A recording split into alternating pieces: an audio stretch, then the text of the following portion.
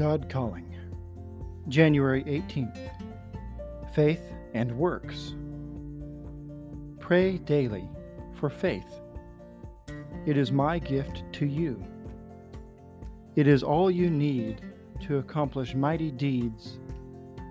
Of course, you must work and you must pray, but it is your faith alone which determines the answers to your prayers and your ability to do the works I entrust to you. I give faith to those who ask for it in prayer. I grant it because it is an essential weapon for you to have to drive away evil. Faith is also a necessary tool to overcome all adverse conditions and to accomplish all that is good in your lives. Like a father playing catch with his child who tosses a ball expecting it to be returned. Once you receive faith from me, then it is your turn to toss it back to me.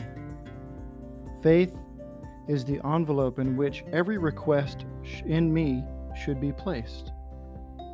And yet, faith by itself, if it does not have works, is dead. James 2, verse 17. So you also need works to increase your faith in me. As you seek to accomplish even the tasks of everyday living, you will feel your helplessness. When you find yourself helpless, you must then turn to me.